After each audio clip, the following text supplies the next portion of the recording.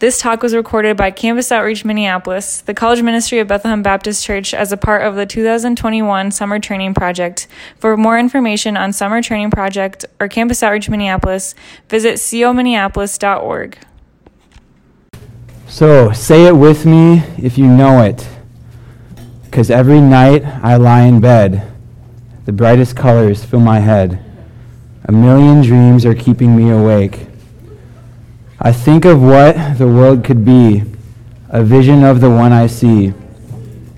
A million dreams is all it's going to take.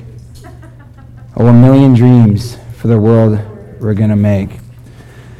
Now, if you recognize those words, if you know those words, odds are you know that they are from the popular movie, The Greatest Showman. And I just want to start with a question for you guys, and that's, do you ever dream? You know, Walt Disney says all our dreams can come true if we have the courage to pursue them. So do you ever dream? I'm not talking, obviously, about, dreaming while you're lying unconscious in bed. I'm talking about, dreaming about the future. Do you ever dream of what your life will look like someday? Where you'll live, who you'll marry, the kind of house you'll have, perhaps how many kids you'll have, and maybe there's even a dog thrown in there. Do you ever dream? Do you ever dream about heaven? About what heaven will look like? The colors you'll see, the sensations you'll feel, everything, the sounds you'll hear. Do you ever dream about what heaven will be like? Because I think, like, what do you think about? What images, what symbols, what pictures come to mind when I say heaven for you? C.S. Lewis says that those who think most about the next life achieve the most in this one. I would also add, I think those who think most about the next life are the most joyful in this one. And that's one thing I love about, some of the pastors, some of the theologians that I like to follow. You've heard me reference a few of them in past talks, but one common thing with all of them is that they have an eternal mindset. They're constantly thinking about what is later to come, not necessarily the here and now, not the struggle, not the disappointments, not the frustrations in the here and now, but what is later to come. And I think we as believers, I genuinely believe, and I wish that we thought more about what is to come, more about heaven. And this might seem silly to you guys, but my feeble attempt to do so is I even have a reminder in my phone. It goes off at 9 a.m. every single morning, and all it says is eternity. All it says is eternity, because I want that to be a daily reminder for me to think about what is eternal, what is everlasting, as opposed to the temporary here in this life. And I think that the church as a whole, especially here in America, would look pretty different if we did have more of that eternal mindset, if we thought more about how we'll be with Jesus forever and ever and ever. So Heavenly Father, I come to you this evening with a prayer, with a plea that you speak through me tonight. God, I feel especially inadequate to talk tonight about the eternal dwelling place that will be with you. But God, I am so excited to talk about it. So God, increase not only my excitement, increase everyone listening, whether that's here or later online. Increase our excitement about you, our excitement about heaven, and may the words I say be biblical, be true, and be honoring and glorifying to you, Lord Jesus. In your name, amen. So I feel like as I've given these talks, I've felt a very much so a plethora of emotions. My first week, community was the main point, that God made us to be in community. I felt very thankful as well as contentment, I would say, because I'm thankful for the community that the Lord has given me for the majority of my life. I felt heaviness, I felt grief and sorrow last week as I talked about suffering, with the main point being, if you are a believer in Christ, you will suffer. But your story is not over yet because of the hope that Jesus has given us. And this week, I feel so much excitement, so much joy. And I felt that even last week or earlier today, just like preparing for this talk, because obviously my mind is just focused on heaven. But before I go into it, I just want to give you guys a quick roadmap of where I'll be going. So heaven needs to be based on the Bible. Heaven will be incredible. There will one day be a new heaven and a new earth. Heaven is eternal. Heaven is completely void of all evil and suffering. And heaven isn't about a place, it's about a person. I'll leave that up for a few more seconds in case you guys want to take a picture of that. But that is where we will be going to this evening. You can switch to the next slide. So first things first is heaven needs to be based on the Bible. It looks like one of you missed the picture there. I'm sorry. Heaven needs to be based on the Bible. And what I mean by that is we can't find truth based off of the testimony of someone else claiming that they have been there. You can switch to the next slide. So anyone recognize this movie? It was also a book. And I read the book. I think I watched the movie. I don't remember for sure. But I actually really enjoyed it. It's called Heaven is for Real. And it's a story about a little kid. Don't remember his name, but I think he was around 4, who said he died and went to heaven. I just want to say in Hebrews 9, verse 27, it says, you can go, yeah, there it is. Hebrews 9:27, it says, just as people are destined to die once, and after that to face judgment. So according to Hebrews, we are destined to die once, not twice, and after that, face judgment. And then that's eternity afterwards. In John 17:17, it's Jesus praying not only over his disciples, but over all who will believe in the message through them. So basically praying over all believers everywhere, including you and I. And in John 17:17, he says, sanctify them by your truth. Your word is truth. The Bible should be our ultimate authority for truth. The Bible is the first, it should be the last, and it should be the ultimate authority for the truth that we have. And I want you to understand, I'm not saying that, I think his name is Colton, actually. I'm not saying that they're trying to deceive you or anything else, or they're blatantly lying to you or anything along those lines. But I will say is that, someone's thoughts and memories, when they're that close to death, under heavy sedation and stress, make it difficult to discern between what is reality and what is dream. So I'm by no means claiming that all of these books, all these movies that talk about someone going to heaven and describing it, I'm not saying that they're outright deceiving you. I just want you to have a discerning heart and discerning mind that we cannot base our view of heaven based off of that. We got to base it off of the inspired Word of God. And 2 Corinthians chapter 12, verses 3 through 4. This is Paul writing, and Paul's describing a vision that he had. He describes it in the third person, but he's talking about himself. He says, and I know that this man, whether in the body or apart from the body, I do not know, but God knows, was caught up to paradise and heard inexpressible things that no one is permitted to tell. And that's just to say, I think, Paul had a vision of heaven. He says inexpressible things that no one is permitted to tell. I think it's kind of sad that at times we can place more weight or more emphasis on these other books as opposed to God's word that he has given us that gives us plenty there is to know about heaven.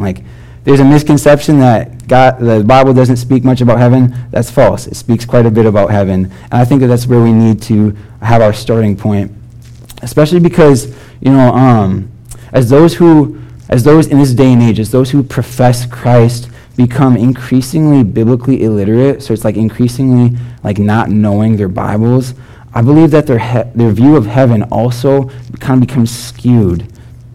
And people can try their best to make the Bible, or heaven specifically, to seem more attractive by ignoring what the Bible says, or by taking passages out of context, or maybe even twisting passages of Scripture to fit their own motives.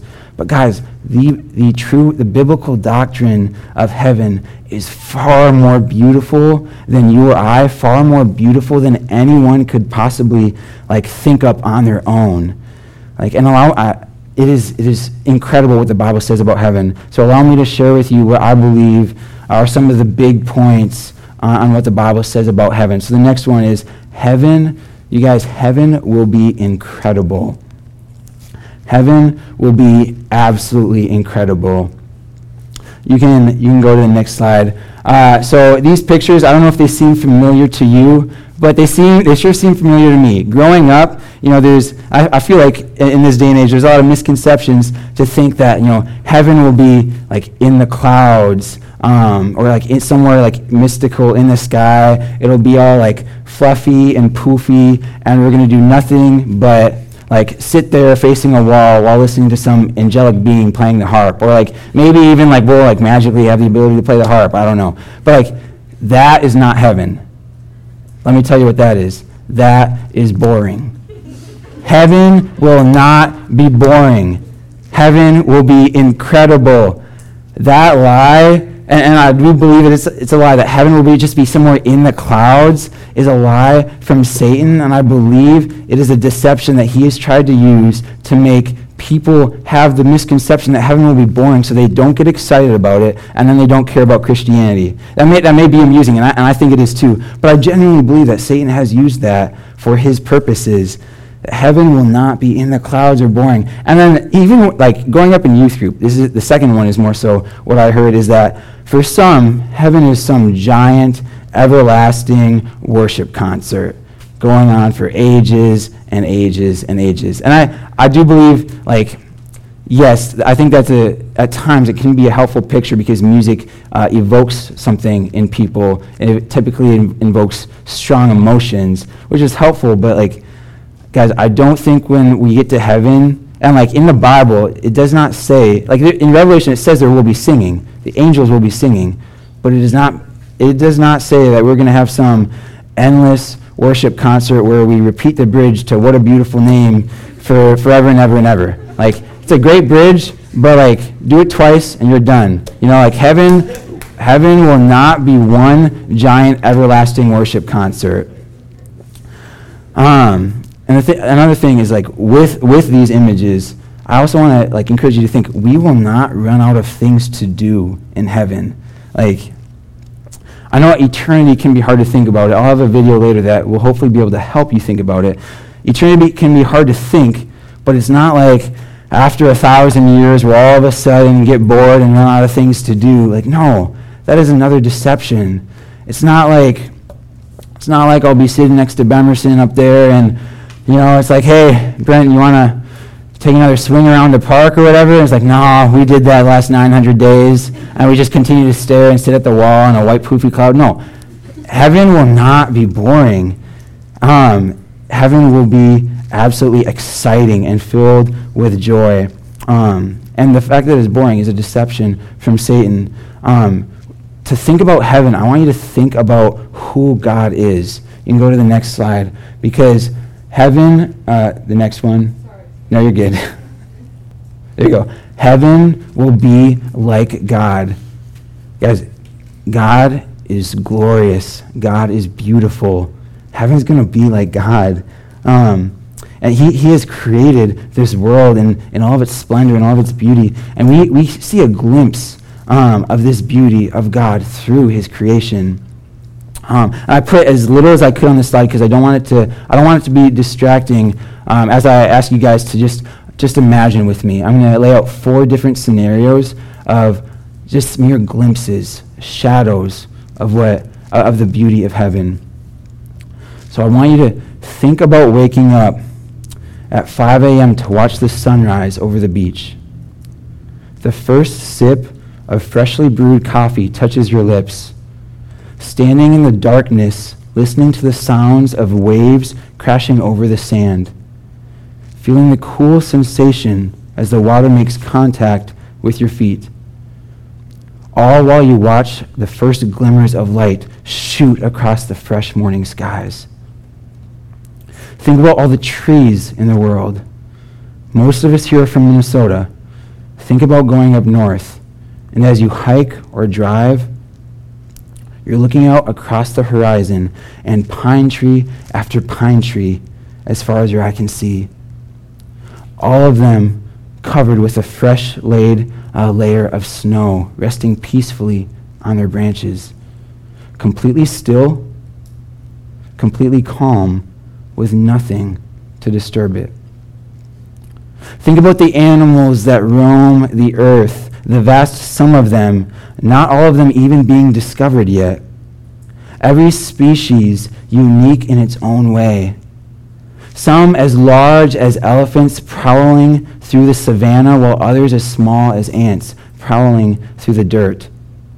Some are as intimidating as a bear, while others are as harmless as a dove, each with its own skills and abilities, enabling it to survive in whatever habitat it finds itself in. Or think about a Friday night growing up.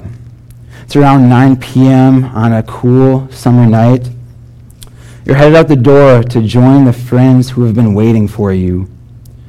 You arrive, and instantly the smell of burning wood, marshmallows, and chocolate fill your nose. You take a seat and look into the shimmering light of the fire before you. You close your eyes and hear the crackling of the wood as it slowly becomes charred, all with an overwhelming sense that all is well. All with an overwhelming sense that every little thing in this world is going to be all right. I believe each of these is just the tiniest, the merest glimpse, merest shadow of the beauty that heaven will consist of. Revelation 21, 1 through 4 says that God is creating a new heaven and a new earth, and it is going to be beautiful, far greater than those four scenarios that I just described. Revelation 22:3 says that his servants, that being us, will serve him. You see, it won't be just a worship concert. You won't get bored as if sitting in the clouds. We will actually have, you can click through some of those. We will actually have jobs in heaven and duties in heaven. You see, in the Garden of Eden, work was there before the fall. And I know, now might be a sensitive time when I say work, you think Walmart and all. And some of you love Walmart, so maybe that's what it'll be like. But don't think Walmart. But in the garden, work was originally a gift given to Adam to oversee the creation, and it will be a joy to work in heaven. In 1 Corinthians 10, verse 31, it says, "So whether you eat or drink, or whatever you do it all for the glory of God. This will be lived out to its fullness in heaven." Whether you eat, whether you drink, whether you run, whether you play, whether you rest, do it all for the glory of God. In heaven, it will be that to its absolute fullness, to the nth degree. There will one day be a new heaven and a new earth. There will one day be a new heaven and a new earth. And I'm going to try to flesh this out for you guys because, it can get a little confusing. So hopefully I will do my best. But let me just be clear. So when believers die right now, they do go what's called the present heaven. Even in Philippians 1:23, Paul says, "I desire to depart and be with Christ, which is better by far," which is far better. So even the present heaven, if you know a believer who dies today, they are in heaven with Jesus. But Revelation 21, again, there will one day be a day where there's going to be a new heaven and a new earth. This is brought about at the return of Jesus. So in 1 Corinthians chapter 15, my favorite chapter in the entire Bible, it's all about the resurrection, all about the resurrection of Jesus and our future resurrection as his followers. 1 Corinthians 15, verses 50 through 55. "I declare to you, brothers and sisters, that flesh and blood cannot inherit the kingdom of God, nor does the perishable inherit the imperishable. Listen, I tell you a mystery. We will not all sleep, but we will all be changed. In a flash, in the twinkling of an eye, at the last trumpet, for the trumpet will sound, the dead will be raised imperishable, and the mortal with immortality. When the perishable has been clothed with the imperishable, and the mortal with immortality, then the saying that is written will come true. Death has been swallowed up in victory. Where, O death, is your victory? Where, O death, is your sting? You see, the new heavens and the new earth, they will be inaugurated at Jesus' second coming. On this glorious day when Jesus comes back, and it says in a flash, in the twinkling of an eye, at the last trumpet, I can just imagine how awesome that day will be. Then it'll be, in essence, like heaven and earth coming together. It'll be like heaven on earth. That is our final destination, the new heavens and the new earth. Believers who are currently in the present heaven will join us. Their bodies will be resurrected, and we will join them in the new heavens and new earth. Next slide. But what does it actually mean for there to be a new heaven and new earth? I want to go even more in depth here. Is that the current heaven, so before Jesus comes back, it is solely spiritual. So your soul will depart from your body will go in the ground, or be cremated if you're into that sort of thing. And it'll be just spiritual in nature. But when the new heaven and the new earth comes, our soul, our spirit will reunite with our body, and we will have a physical resurrection. We will be physical people in the new heavens and new earth. We will have a body, and our bodies will be glorified bodies. There will be nothing wrong with them. So any sicknesses, any injuries, any ailments that are with us now will not be in our glorified bodies. And I don't know exactly what that will look like, exactly what that means, but I feel like I got to believe that it's to some extent perfection in some way. Or if you read in the Gospels after Jesus' resurrection, I think it's something along those lines. It doesn't give the details, but it does say we will be transformed. We will be clothed with the imperishable. You see, we will be our whole selves when we are in heaven. And this includes spirit, soul, body, personality, memories, etc., etc. You will be you in heaven. You know, there's nothing in Scripture that really talks about some sort of memory wipe when we get to heaven. Yes, there are places where it says the former things of old will not be remembered. That's talking about the pain. That's talking about the sorrow will not be remembered. But there are also other verses that talk about, before the judgment throne, we will have to give an account of our lives.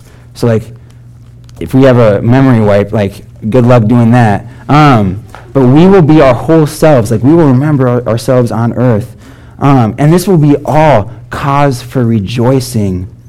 So whenever we have done something in this life or said something in this life that honors God, in heaven we'll see it through the eyes of Jesus, through the eyes of redemption, and it will cause even more rejoicing. Whenever we remember something in this life that was dishonoring to God, whether that be a sin that we did, a sin that someone did to us that caused suffering, it will also be through the eyes of Jesus, through the eyes of redemption or justice, depending on what it is. And it will all be cause for rejoicing. You see, every single sin that I remember in heaven will not cause me sorrow. It will just cause me to look that much more in awe at Jesus and say, He saved me from that. He is so good that all of this, that will cause more rejoicing than I have now, that I will have in heaven.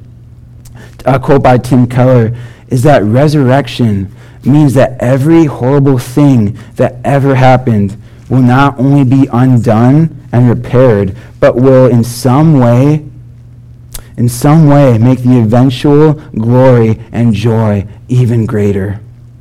The glory and joy will be even greater when we see the full redemption of Christ. You will be you in heaven. And this not only applies to us, but it applies to all of creation. In Isaiah chapter 11, verses 6 through 9, it says, "The wolf will live with the lamb, the leopard will lie down with the goat, the calf and the lion and the yearling together, and a little child will lead them. The cow will feed with the bear, their young will lie down together, and the lion will eat straw like the ox. The infant will play near the cobra's den, and the young child will put its hand into the viper's nest. They will neither harm nor destroy on all my holy mountain. For the earth will be filled with the knowledge of the Lord as the waters cover the sea. Or take Romans chapter 8, verses 19 through 21. I shared this last week. I want to share it again. For the creation waits in eager expectation for the children of God to be revealed.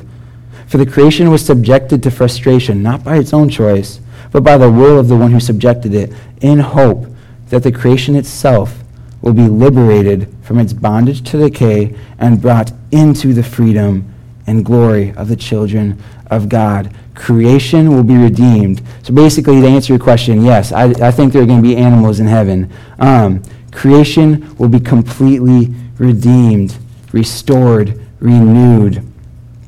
Like, that's what it means for it to be brought into the glory and freedom. They won't poof away. They won't vanish. They'll be brought into it with us. 2 Corinthians 5:17 talks about how those who are in Christ are a new creation. The same goes for the creation as a whole. Just as God makes individuals a new creation upon belief, he will completely transform, redeem, and renew all of creation into something totally new. Next one, heaven is eternal.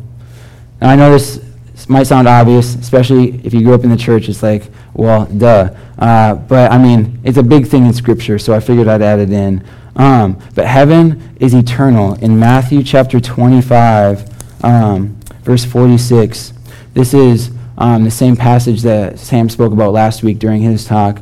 And it's basically the judgment, before the judgment throne. Jesus, he separates the sheep and the goats, symbolizing the righteous and the unrighteous. And he says, then they will go away to eternal punishment, but the righteous to eternal life. In 1 John chapter 2, verse 17, it says, the world and its desires pass away, but whoever does the will of God lives forever. In 2 Corinthians 4:17 through 18, it says, for our light and momentary troubles are achieving for us an eternal glory that far outweighs them all. So we fix our eyes not on what is seen, but on what is unseen. Since what is seen is temporary, but what is unseen is eternal. Everywhere throughout Scripture it talks about the eternal nature of what heaven is, and for that matter, of what hell is as well. And in order to, again, I said it earlier, that can be difficult to picture, difficult to imagine what eternity is, because we tend to think about it within the constraints of time, but time is like an opposite of eternity. Eternity is without time. So I have a video here for you that we're just going to play a couple minutes of it, and I think is helpful. Like Chan was saying, we get so caught up in the things of this life. But we need to fix our eyes on eternity. We need to fix our eyes on Jesus, the author and perfecter of our faith. And this isn't a form of sort of like escapism. It's not a form where it's like something where it's like, oh man, I don't want to deal with my problems of life, so I'm just going to think about heaven, and so that way like I don't have to deal with it. But no, like this is a hopeful expectation of what will one day be yours and what will one day be mine, our reality. So heaven is completely void of evil and suffering. I shared with you 1 Corinthians 15, which is my favorite chapter of the Bible. Now it's time for Revelation 21:4, which is by far my favorite verse in the entire Bible. It says, He being Jesus, He will wipe every tear from your eyes. There will be no more death or mourning or crying or pain, for the old order of things has passed away. He will wipe every tear from their eyes. There will be no more death or mourning or crying or pain, for the old order of things has passed away. Paul writes in Romans 8:18, he says, I don't even consider the sufferings of this life as worth comparing. They're not even worth comparing. It's not even a contest of the glory that I will be experiencing once I cross that finish line, once I cross those gates of eternity. They're not even worth comparing. Because I can only just imagine, myself, when I die, I'm in heaven, and I just fall to my feet. I just fall to my feet, or to my knees at the foot of Jesus. And I can just imagine him. He slowly walks up to me. He gets down on one knee, and with his thumb, he slowly wipes every single tear away from my eyes. And he takes his fingers, he lifts up my chin, and he says, "My child, you're home. My child, you are home." And do you know what that means? Do you know what that means? According to Revelation 21:4, is that being home with Jesus means that one day there will be no more death. One day there will be no more pain, no more suffering, abuse, no more stubbed toes or even biting your tongue. It means no more physical injury or illness whatsoever. No more mental injury or illness whatsoever. No more loneliness, no more rejection, no more wondering where your next meal will come from or the hunger pangs that go with it. None of this will be in existence in eternity. It will all be completely wiped out. And the reason being is that you will be home, and you can click the next one. The reason being is you will be home, and everything once again will be restored. You will be home, and everything once again will be made right because of Jesus. On the next slide, I have that same quote I said earlier by Tim Keller. I have it twice in here because I believe it's that good. Resurrection means that every horrible thing that ever happened will not only be undone and repaired, but will in some way make the eventual glory and joy that much greater, even greater.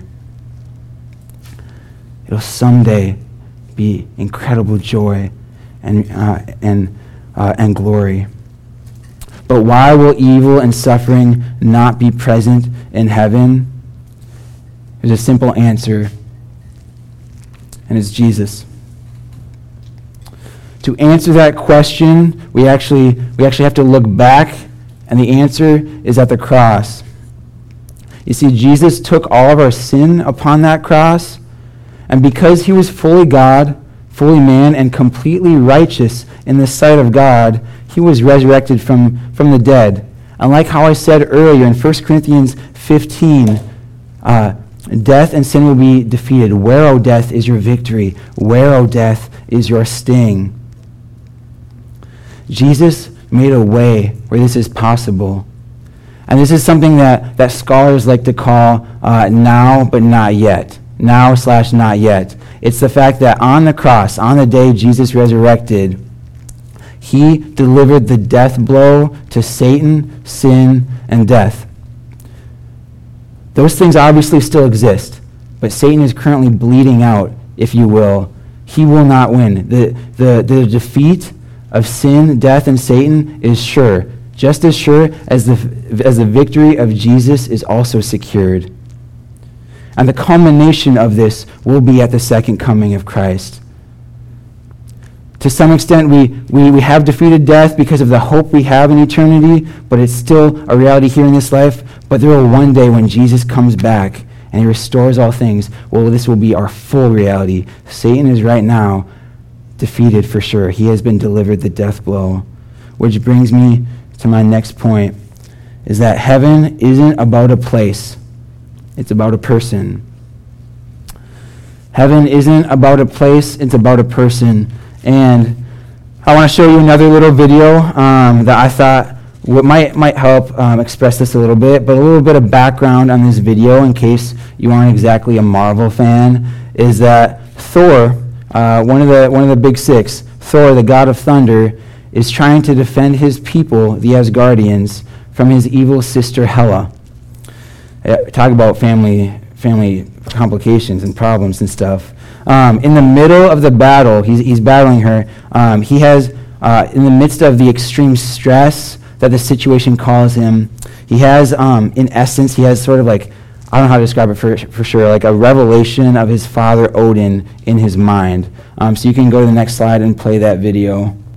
Okay, we didn't need to watch the ending part, but I just love it because, after that, hear me out. After that comes the second best fight scene in all of Marvel. The first one being topped only by Endgame. If you haven't seen it, you're obviously behind the times. So yeah, that's why we watched the whole thing. But the quote that sticks out to me there is Odin is speaking to Thor, and he says, "Asgard is not a place, never was. This could be Asgard. Asgard is where our people stand." And I would argue a very similar thing when it comes about heaven, is that heaven is not about a place, it's about a person. Jesus is the whole point. Jesus is the whole point of heaven. You see, think of all of the luxuries that you can possibly think of. All of those combined without Jesus is not heaven. It's just self-indulgence here on earth, and therefore will still be supremely unfulfilling, devoid of joy. You see, if you want heaven without Jesus, what you want really isn't heaven at all. If you think heaven needs anything besides Jesus, what you really want isn't heaven at all. And yes, the things I said earlier are true, and they will be true when we're there. Heaven will be beautiful and glorious. There will be a renewed heaven and earth with a redeemed creation. There will be many enjoyable things about it, but all of this pales in comparison to simply being with Jesus, the joy and the peace that comes with that. In Philippians 3:20, Paul writes, "But we are citizens in heaven, eagerly awaiting our Savior." He's not just saying we're citizens in heaven, but it's eagerly awaiting our Savior, our Lord. He is what makes heaven heaven. Jesus is the whole point. Which brings me to my main point in this talk, and that's because of Jesus, the best is yet to come. I want to clarify, that's not in this life, but it's in the next. Because of Jesus, we still might, like how I was saying it last week on suffering, we still might have, to be totally honest with you, we still might have a horrible, crappy life, but the next one won't be. Because of Jesus, the best is yet to come, and that will come in an eternity with Christ. And because of Jesus, heaven's going to be lit. Insert fire emoji there. I want everyone to just close their eyes for a moment as I read this over you. All right, you can write that down quick, I guess. I'll wait a moment if you're still writing. All right, I want everyone to close their eyes as I read, not the whole things, but sections out of Revelation 21 and 22. There's multiple verses, so bear with me. But starting with Revelation 21, verse 1, this is the Apostle John speaking. It says, "Then I saw a new heaven and a new earth, for the first heaven and the first earth had passed away, and there was no longer any sea. I saw the holy city, the new Jerusalem, coming down out of heaven from God, prepared as a bride, beautifully dressed for her husband. And I heard a loud voice from the throne saying, 'Look, God's dwelling place is now among the people, and he will dwell with them.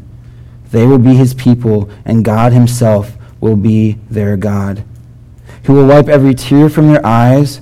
There will be no more death, or mourning, or crying, or pain, for the old order of things has passed away.' He who was seated on the throne said, 'I am making everything new.' Then he said, 'Write this down, for these words are trustworthy and true.' He said to me, 'It is done. I am the Alpha and the Omega, the beginning and the end. To the thirsty I will give water without cost from the spring of the water of life. Those who are victorious will inherit all this, and I will be their God, and they will be my children.'" Jumping down to verse 21. "The 12 gates were 12 pearls, each gate made of a single pearl. The great street of the city was of gold, as pure as transparent glass. I did not see a temple in the city, because the Lord God Almighty and the Lamb are its temple. The city does not need the sun or the moon to shine on it, for the glory of God gives its light, and the Lamb is its lamp. The nations will walk by its light, and the kings of the earth will bring their splendor into it. On no day will its gates ever be shut, for there will be no night there. The glory and honor of the nations will be brought into it. Nothing impure will ever enter it, nor will anyone who does what is shameful or deceitful, but only those whose names are written in the Lamb's book of life. Then the angel showed me the river of the water of life, as clear as crystal, flowing from the throne of God and of the Lamb down the middle of the great street of the city. On each side of the river stood the tree of life, bearing 12 crops of fruit, yielding its fruit every month. And the leaves of the tree are for the healing of the nations.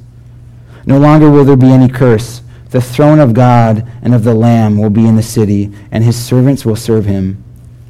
They will see his face, and his name will be on their foreheads. There will be no more night. They will not need the light of a lamp or the light of the sun, for the Lord God will give them light, and they will reign forever and ever. The angel said to me, "These words are trustworthy and true. The Lord, the God who inspires the prophets, sent his angel to show his servants the things that must soon take place." You guys can open your eyes. At the beginning of this talk, I asked you if you ever dream. It is such a cause for rejoicing that you and I, if we are believers in Christ, may take heart that our deepest longings, our greatest desires, and our fondest dreams will one day on that glorious day, one day on that beautiful day, be far exceeded by what is to come when we are with Jesus for eternity. Oh, what a beautiful day that will be, and I can't wait for it. So my reflection questions for you guys tonight are, is the heaven you want one with or without Jesus? Why or why not? And do you dwell or dream about heaven? How would your life look different if you did? You guys can reflect for about 5 to 10 minutes, and then we'll end in worship.